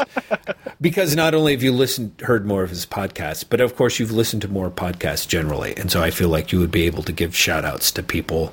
I can, unless you... Are you heading towards something where you're going to say, like, you hate podcasts? No. I'm just saying that I don't listen to them much. I'm trying to get to the point where I listen to them more. It's not that I don't hate them. But the podcasts I prefer are the podcasts where the person has a very particular point of view. Right. So, like, House Astonished, I think is great. Mm-hmm. I think that Tom Caters, every time Tom Caters is doing a podcast, I think it's ridiculously funny. I have to listen to them in batches. I don't know why, but I have to be in the right frame of mind for that. Mm-hmm. And so I'll go through, like, 7 or 8 in one sitting. Because here's the thing, I listen to podcasts when I'm doing stuff. Is the other thing. Right. So it's no problem for me to listen to, like, 2 hours of a podcast. I wish I could do that. I really do, because then I'd be able to keep up on this stuff and be like, oh, and you should check out like Adam Nave, who is friend of the podcast. He's got a podcast up of himself. Yeah. Yeah, and it's great. But again, because he's got a viewpoint. Do you know what I'm saying?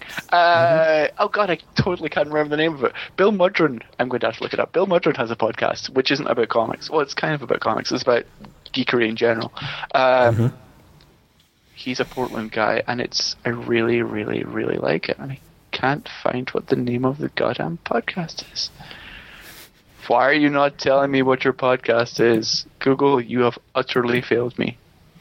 Do you remember the name of the podcast that Tucker Stone, Joe McCulloch, and Matt Seneca are doing? Because they've got, I think they just put up their second episode of that. I want to say it's called The Factual Opinion, isn't it? Is it? Is it just the Factual Opinion podcast? That seems like something I think that's something you would love. Yeah, it's exactly. It's apparently called Comic Books Are Burning in Hell. See, I knew it had a catchier title. Comic Books Are Burning in Hell. Over at thefactualopinion.com. People, or rather factualopinion.com, people should check it out and let us know what they think. Okay, were we controversial enough? Well, we were somewhat controversial. Did you come up with the name of Bill? What's his name's? No, I can't find it. I'm giving up. Really? You gave up? Oh, that is not like you and the internet. I've totally given up on the internet.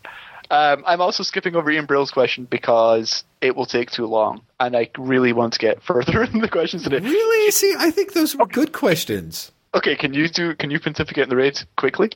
Yes, very quickly. It is awesome. People should see it. I made comparisons to early John Carpenter. I'm happy to say that I went back and saw it twice. Anyone who has enjoyed movies where people kick one another in the head owe it to themselves to see The Raid, because it is a very smartly, elegantly put together movie that kicks one another in the head. It takes the kind of all out, taking it to the limit and then 3 steps beyond of Thai cinema, recent Thai cinema, and marries it to sort of a more, what I think of, quote unquote, classical conception of the heyday of the Hong Kong epics of the late 80s, early 90s. The Raid Redemption might still be in second-run movie theaters. Look for it when it comes to DVD. Utterly enjoyable and satisfying. Wow, well done. He also wants to hear me talk more about attending the Portland mayoral debates. Yes. That was really interesting. That really genuinely was interesting, because I went in not knowing what to expect, and there were 3 main candidates: Eileen Brady, Jefferson Smith, and Charlie Hales. And what I realized really quickly was my bullshit-ometer is hypersensitive. So, for example, Eileen Brady was not giving me any substance. And I pretty much just stopped paying attention to her as soon as I realized that. Jefferson Smith spoke as if he had been studying Jed Bartlett out of The West Wing. And that was a real problem for me to get past, because he was also saying things that I agreed with, but I really was having I can't get over your delivery. I'm having such problems hearing what you're saying, because you're saying it in such an overly sincere manner.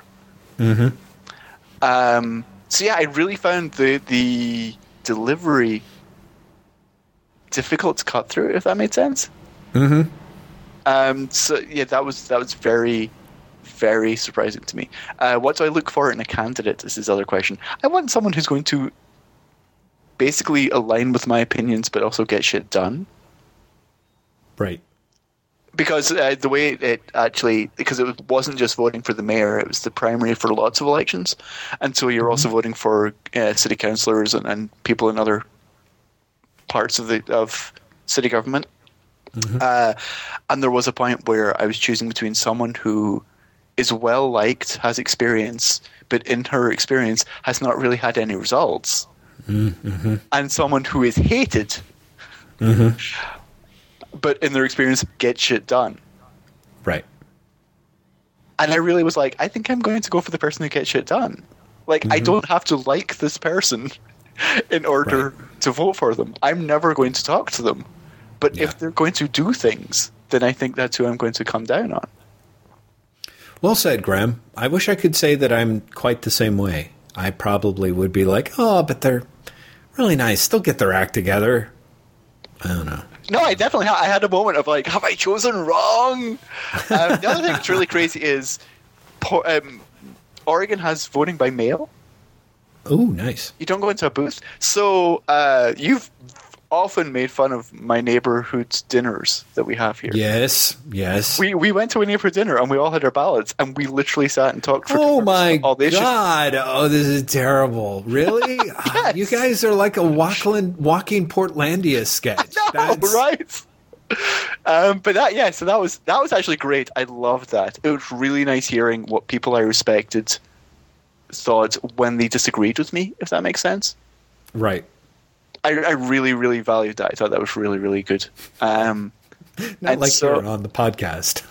No, here I just hate you. When you disagree with me, you're wrong, Jeff. Come on. Terrence. Fair enough.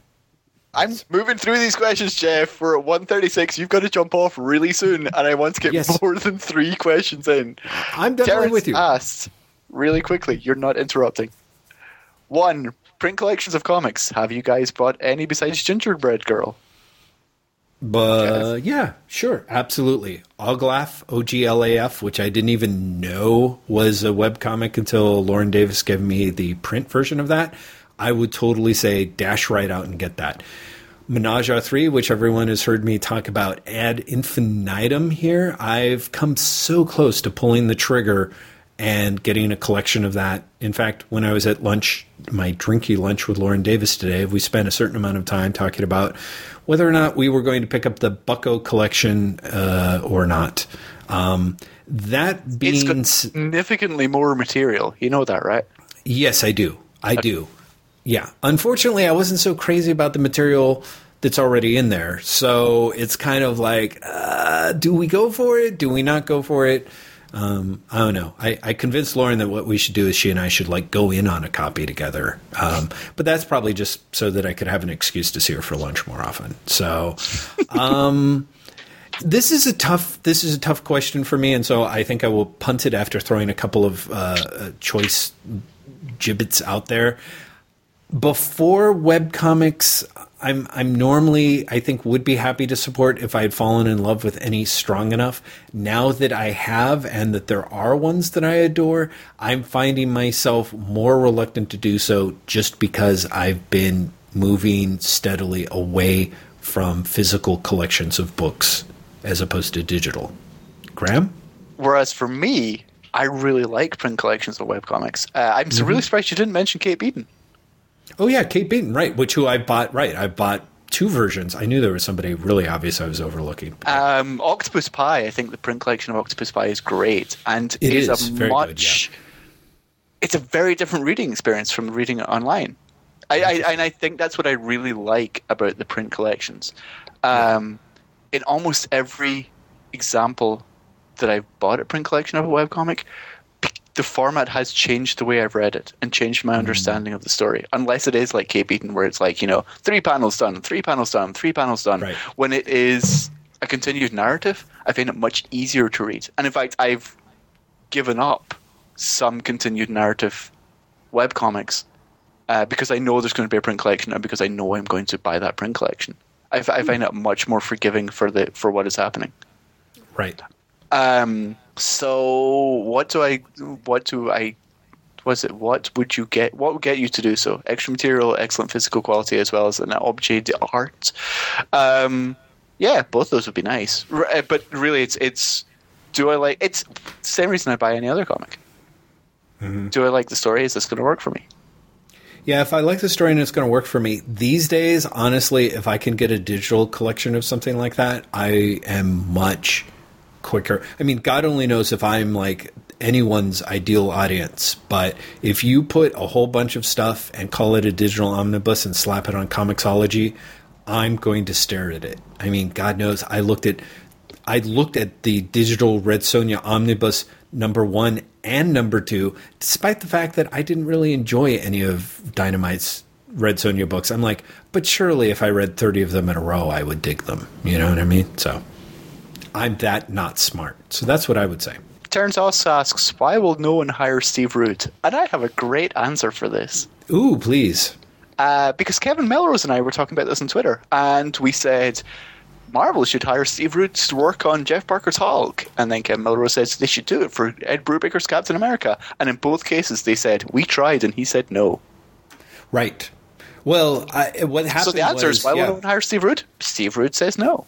Steve Root says no. It is true. Although I thought that was... I didn't want to be... I caught that part of things, and I didn't want to pop the balloon, but because I think Brubaker said something like, he's not interested in doing those characters or not interested in working for Marvel or something. And I'm like... He was interested in drawing Captain America for Bruce Jones, you know. I mean, but who only knows that? But didn't he do a Captain America miniseries for Bruce Jones, like way back in the early days of the new Marvel era? Because I bought it and I was pissed off. Wait, why were you pissed off? Because it was Bruce Jones? It was sucked. It was terrible. I mean, it was Bruce Jones. I mean, really. I don't know, but apparently he's saying no. Apparently people are... He says no. Yeah, exactly. No. Mm-hmm. Will we ever see Brendan McCarthy reprint Swiminy Purpose? Likewise, Pope for THB. THB's definitely yes, because I know there's a contract that exists for that. Right. First Second have announced they're doing THB at some point. But he's got to finish Battling Boy, which has been in the works at this point for more than 5 years. Wow. I'm beginning to doubt that Battling Boy will ever come out. Really? But Battling Boy First Second just had its like 5th anniversary, and Battling Boy existed before First Second. Mm-hmm. So, I mean, I don't know if it'll ever exist, but yeah, First Second has a contract for THB unless that contract has lapsed, which it may have done. Will we see Brendan McCarthy reprint Swiminy Purpose? Probably. He just needs to find a publisher. Yeah, Kickstarter that shit. Swiminy Purpose was awesome.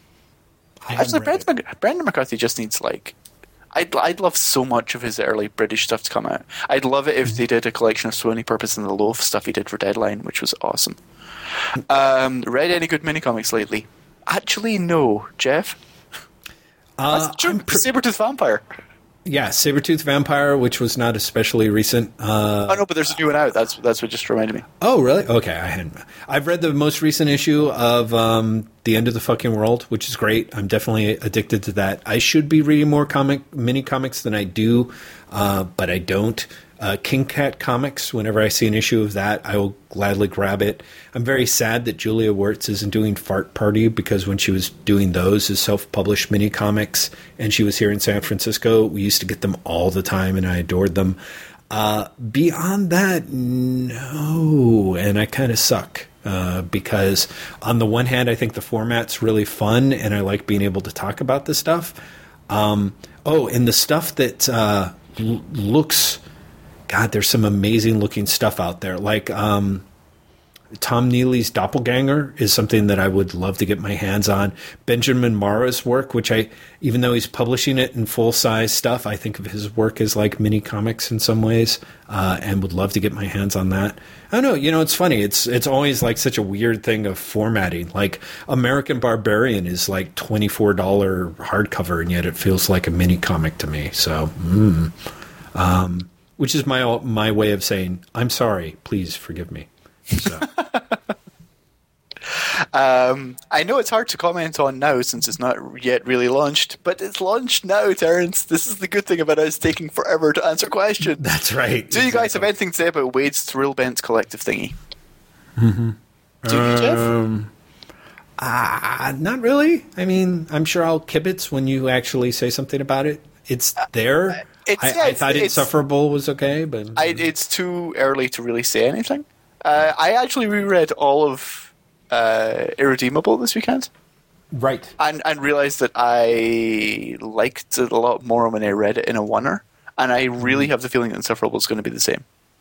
Mm-hmm. Like, I'm reading the individual episodes and I'm like, okay. But yeah, I'm not getting into it enough, so. Yeah, I read part 1 and part 2, I think, and I guess they just posted the 4th part yesterday, maybe, right? And third part? Third part, yeah. After part 2, I was like, oh, this is great. I need to actually let it lie fallow so that I can build up something so that it feels more substantial. Because part 1 kind of did the trick, sort of, and then part 2 even less so. Yeah, the episode length is a problem. Yeah, episode length really is a problem. I think it'll be interesting, especially if they can get more creators in there doing more titles, such that there is it feels more like a website anthology site where it's easier for me to pay attention to the fact that one title doesn't have enough to grab me. Yeah, I think that's entirely right. And as you know, I know, people are working on additional titles, and if they come through, I like Thrillbent a lot more. Agreed. Yeah, absolutely. Given that Jeff isn't reading any Marvel right now, what would DC have to do to get him to stop reading them as well? Dude, I don't know, because I've spent a certain amount of time being like, should I be reading DC? Because again, it's one of those deals where I just don't know how shittily they actually honestly treat people, so it's harder for me to be like, oh yeah, they treat people really shitty and I shouldn't be reading their books. Like, I definitely am happy to not support Before Watchmen. And beyond that, I mean, I don't really know. It's a good question. It's something that I don't really want to consider because there's part of me that weirdly, even though I love Marvel way more than DC, I don't necessarily want to give it up. Yes? I was going to say it's a part of you that doesn't want to consider because you know that you'll talk yourself into stopping. That could be it. Like, if I lay out the case and then somebody's like, well, in fact, Jeff, that's already, like, here's the footage from when they drop bricks on, kittens' heads. I don't know. I mean, definitely after reading the amazing, oral history of DC's Countdown to Final Crisis, part of me was like, why the fuck do I bother? But Jeff, that's in the past. That was like 3 years ago, man. Exactly. Everything's fixed. Yeah, it's all fixed now. No problem, bro. Stop bugging us. Like, Tesla got robbed. And then I read something like Batman Incorporated, really pretty fucking good. So I don't know. It's interesting. I definitely know the thing that made me buy Marvel Comics for such a long time is probably the thing that helped drive me away, which was my emotional bond to it. With DC, weirdly enough, they would have to do shit. There would have to be a lot more stories about them treating their creators worse, paying their creators, like doing a worse job of paying their creators for reprints and ancillary merchandise out in the marketplace than they do, and a few other steps to really get me to that stage where I feel like Marvel's had a lot of that really well covered. If Charles Vess went on a comics thread at The Beat and complained about how one of his books got republished by DC and he didn't even get a contributor copy, then I would be like, much less being paid, then that would be a time for me to wring my hands. Quite part number 2 of that question. If Graham didn't have to read for work, would he not be reading Marvel right now either? And what would DC have to do to get him to stop? Yeah, I probably wouldn't be reading Marvel, but I have to admit that would probably be disinterest. More than having right ideological problems with Marvel. The funny thing is, right. I almost feel absolved of the ideological problems because I am so disinterested. It's like, I'd be like, I'm not reading them anyway. Fuck 'em. I went through that stage. I was like, well, but the thing is I'm just reading them for a job. And that's kind of when I was making noises like, well, so if I just pirate them, problem solved. I'm not enjoying them and I'm not paying for them. It's like I'm not reading them, except I'm allowed to talk about them. But and what would DC have to do to get me to stop? I think that would be tougher for you, although maybe I'd be wrong. Maybe it wouldn't take that much. I think if DC was Marvel right now, and I had the out, because right now I kind of don't feel like I have the out because I'm writing for Comics Alliance and CBR and Newsarama, and I kind of feel like I have to know what's going on. Yeah, I am to DC what you are to Marvel. So if I thought that DC was really, really fucking up creators, and not just really fucking up Alan Moore, right? Exactly. I would have the sense of betrayal that I think drove you from Marvel. Yeah. Well, and it is one of those things that definitely, I'm kind of glad that OMAC got canceled, because after the whole Chris Robertson thing, I was like, Dan DiDio, I don't like you. You know what I mean? It would be a little harder for me to like keep picking up his book and going, oh, this guy who like totally fired Chris Robertson for, and called it a morale problem. I don't like him anymore. And similarly, Jim Lee, I don't really think Jim Lee's doing much. He's never been necessarily, he's a weird draw for me in that, he was on like Hush and stuff like that.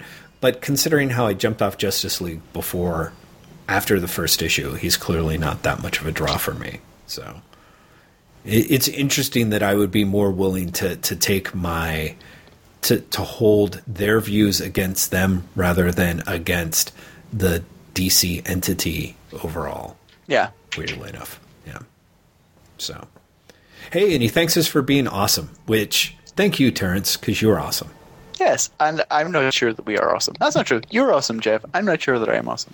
I'm a huge blowhard, Graham, and I had too much to drink at lunch today, so I definitely... That's what I like. Disagree. I like the fact that you mentioned that like 4 times.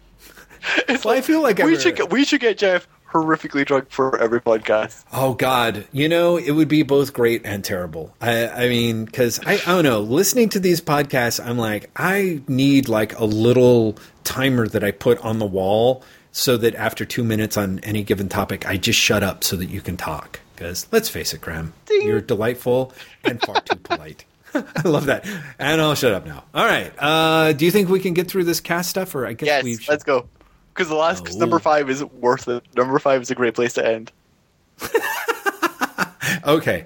Do I read these? I'll read these. Yes. Cass asks, 1, are you reading Bulletproof Coffin? And if so, what are your thoughts? It may not quite reach Glamour Post levels of weirdness, but man, is it a fascinating thing. I am reading. I like it. You know what it really is? It really makes me wish that Shaky Kane was doing his own comics. Isn't he doing his own comics? Well, but David Hine writes. I see. I wish that he was writing and drawing, because I remember him in Deadline, and I kind of sense that all of the stuff I really like about Bulletproof Coffin is Shaky Kane. Because if you're able to track down his solo stuff, you really should. If you like Bulletproof Coffin, you owe it to yourself to track down Shaky Kane solo stuff. Right. What about you? You reading? You liking? I have a horrible confession to make, which is that I think I got 3 issues into the first Bulletproof mini and then didn't read the last 1 or 2 issues and haven't been back for the sequel. So now, disinterest or just like? Yeah, I didn't think it was bad per se. At first, I thought that it was actually really kind of fun and great, but then I felt the tugging of that little generational gap. You know what I mean? Like, I kind of feel like, and this is going to be utterly poo-pooed roundly by everyone on the internet, and probably should, but I kind of feel that, like, for people who are too young to have been reading Grant Morrison's Doom Patrol when it was coming out monthly on the stands, this is their opportunity to do so with Bulletproof Coffin. You know what I mean? That's Jonathan Hickman's entire career. Come on. It's not this. Well, certainly Hickman, but no, I don't know. I mean, that's my thing. I got from Bulletproof Coffin is like I I enjoyed it, but I didn't feel like between the levels of strangeness and meta commentary that I wasn't getting anything that I wasn't getting in the early days of Vertigo, which, again, a lot of people have told me they weren't around for or have hunted up in collection. Or, for example, if I'd never read The Enigma, I think I would be all over Bulletproof Coffin. But having read The Enigma, I think Bulletproof Coffin, at least those first 3 issues, I kind of was like, I'm not sure if they're bringing me anything new other than, in some ways, it looks lovelier and reads clumsier. You know? I will say this. I don't think there's any need for a second series. Yeah. I think it was done. Uh-huh. So you're saying Bulletproof Coffin Disinterred is not bringing anything new to the table, per se? Pretty much. I feel it was... I don't think it was a well that you should return to. Mm-hmm. So there you go. Question number 2. And sorry this was so dismissive, by the way, Cass. I really wish that I had read more of it because it sounds like you think it's awesome. I should go back, dig up my old issues, and maybe pick up the few last issues digitally and check it out. So, 2, how awesome is the Mindless Ones podcast? Or, I guess to be objective, yes, what do you think of their podcast on a scale of great to awesome? That's a great question. It's awesome. Isn't that a great question? I completely forgot to mention it before. I really like the Mindless One podcast, but it's not one I listen to regularly. Oh, interesting. It's one I like, the Tom Cater stuff. One that I really go in and out of, but then when I'm in, I'm like, I'm listening to 17 episodes in a row. Right, which is always nice. Do you like their structured approach, Graham? Yes. I always feel jealous about their structure. I always feel jealous about structured approach in general. Like, I listen to House of Astonish. I know, they've got their shit so together. I know, exactly. And you're like, why can we never do that? We never can. We can't even get close, which lends us our charm, I guess. But I appreciate the fact that you and I are both somewhat humiliated about that in the same way. Will we be seeing theme songs from you guys, as the Mindless Ones have, now that the title of the Bomb Diggiest podcast is in contest? I don't know, what do you think, Graham? I would love to have you do another theme song myself. But whereas I was going to be like, no, they can totally have the title of Bomb Diggiest. Damn it. How I've coveted that title. Okay. Well, I do think and it's a shame because I'm always like, I know a certain thing about music. And then the few times I've tried to open up GarageBand on like the iPad, I'm like, I don't know what I'm doing. So I don't think that I'll ever be able to. But that's the best part. But I'd love to. Just like, I'm making crazy things. Well, that would be great. I just, unfortunately, with the iPad one, it's like, I don't know how to save this crazy thing. That is relatively true. The iPad one, for some reason, is nowhere near as intuitive, or at least for me, it's the one on the machine. Oh, God, yeah. So I'm really looking for it. I should buckle down and check out that one and see what happens. Thoughts on Sheila LaBeouf's comics? Thoughts on online commentary of Sheila LaBeouf's comics, e.g. Sean Collins' piece? Graham? I don't like Shia LaBeouf's comics. Sorry. I'm not sure what the following thing is asking. I guess because Sean thought they were great and everyone else thought they were shit. Something very close to that. Sean was a very strong defender and vociferous proponent of them. I am inclined to agree. I mean, the trick is, as anyone who's read my reviews and or has listened to this podcast knows, I'm kind of a stickler for price points. So I thought there's nothing inherently wrong with Shia's mini comics. I really don't. I think that they're potentially kind of interesting. They're just, the ones that I saw, I think were priced at $8 and really should have been, considering the format, maybe $4, and I still would have bitched about it, frankly. I think that I think it's interesting that he's got some stuff going on there, and I don't think that it was totally worth writing off. I think that some of it was kind of an interesting, had interesting potential, but you know. Yeah, well, I was going to say, it's like, I don't begrudge him doing them. I just have no interest in reading them. Yeah, so I would have interest reading them, just not necessarily for that price point. Because I picked up the first one and flipped through it when Hibbs actually had some copies at Comics Experience, and my take on it was big enough that I couldn't read it all in one flip through, but I was not going to invest the money at that price point to take it home and see if it was worth reading. So yeah. So it could be awesome. I wouldn't know, unfortunately, at that point. I suspect not at that price point, but I think that he's got some potential, and I'm not willing to just write him off out of hand. So, oh, great. This is going to be perfect considering we have like 2.5 minutes left. I'm going to be that guy and repose a question that was skipped last time, because I think we're going to skip it now. I'll be honest, We are, aren't we? because I think it's an interesting topic. I will do it really quickly. Okay. What do you think of introductions and comics collections? Favorites, least favorites, etc.? What's that? I'm in favor. I'm saying thumbs up to introductions and comic collections. Oh man. Okay, let's just come back. Cass, we're gonna leave you in mid, and we'll come back and do the rest of this next time. It's not fair. Don't you think? I think that's fair. We'll do 3 of these now. Do the last 2 later. You have to do the 5th one. You have to do the 5th one. Oh. All right. Do we go through we'll power through the 4th one and totally burn everybody then? No, do the 5th one. Just do the 5th one, and then we'll come back and do the 4th one next week. Can Jeff describe More Things as chill?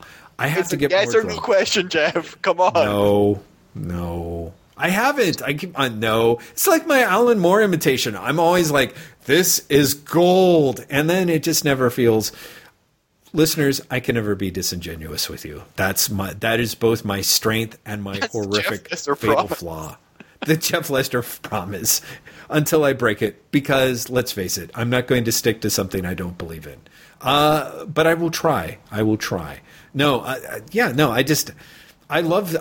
actually enjoyed it at the moment. I was delighted by Graham's reaction and everyone else's reaction to it. But yeah, if I was smart, I would be watching Chitty Chitty Bang Bang over and over again to perfect my Alan Moore imitation, and listening to like the best of MTV rap, so I could describe everything in its appropriate chilltastic context. But I'm not. See, even just saying chilltastic makes me smile. You have Graham. more of it. It's that simple.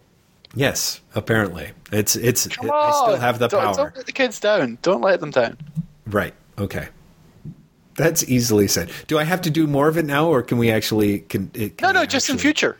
Okay. Describe more things as chill. Okay, because you were like, "Come on!" I'm like, "Oh man, I got to do it now." I just wanted a yes or no question, so that in future we can look forward to you describing more things as chill. Okay, we do. We can, and I will. That is the Jeff Lester promise. Bank on it.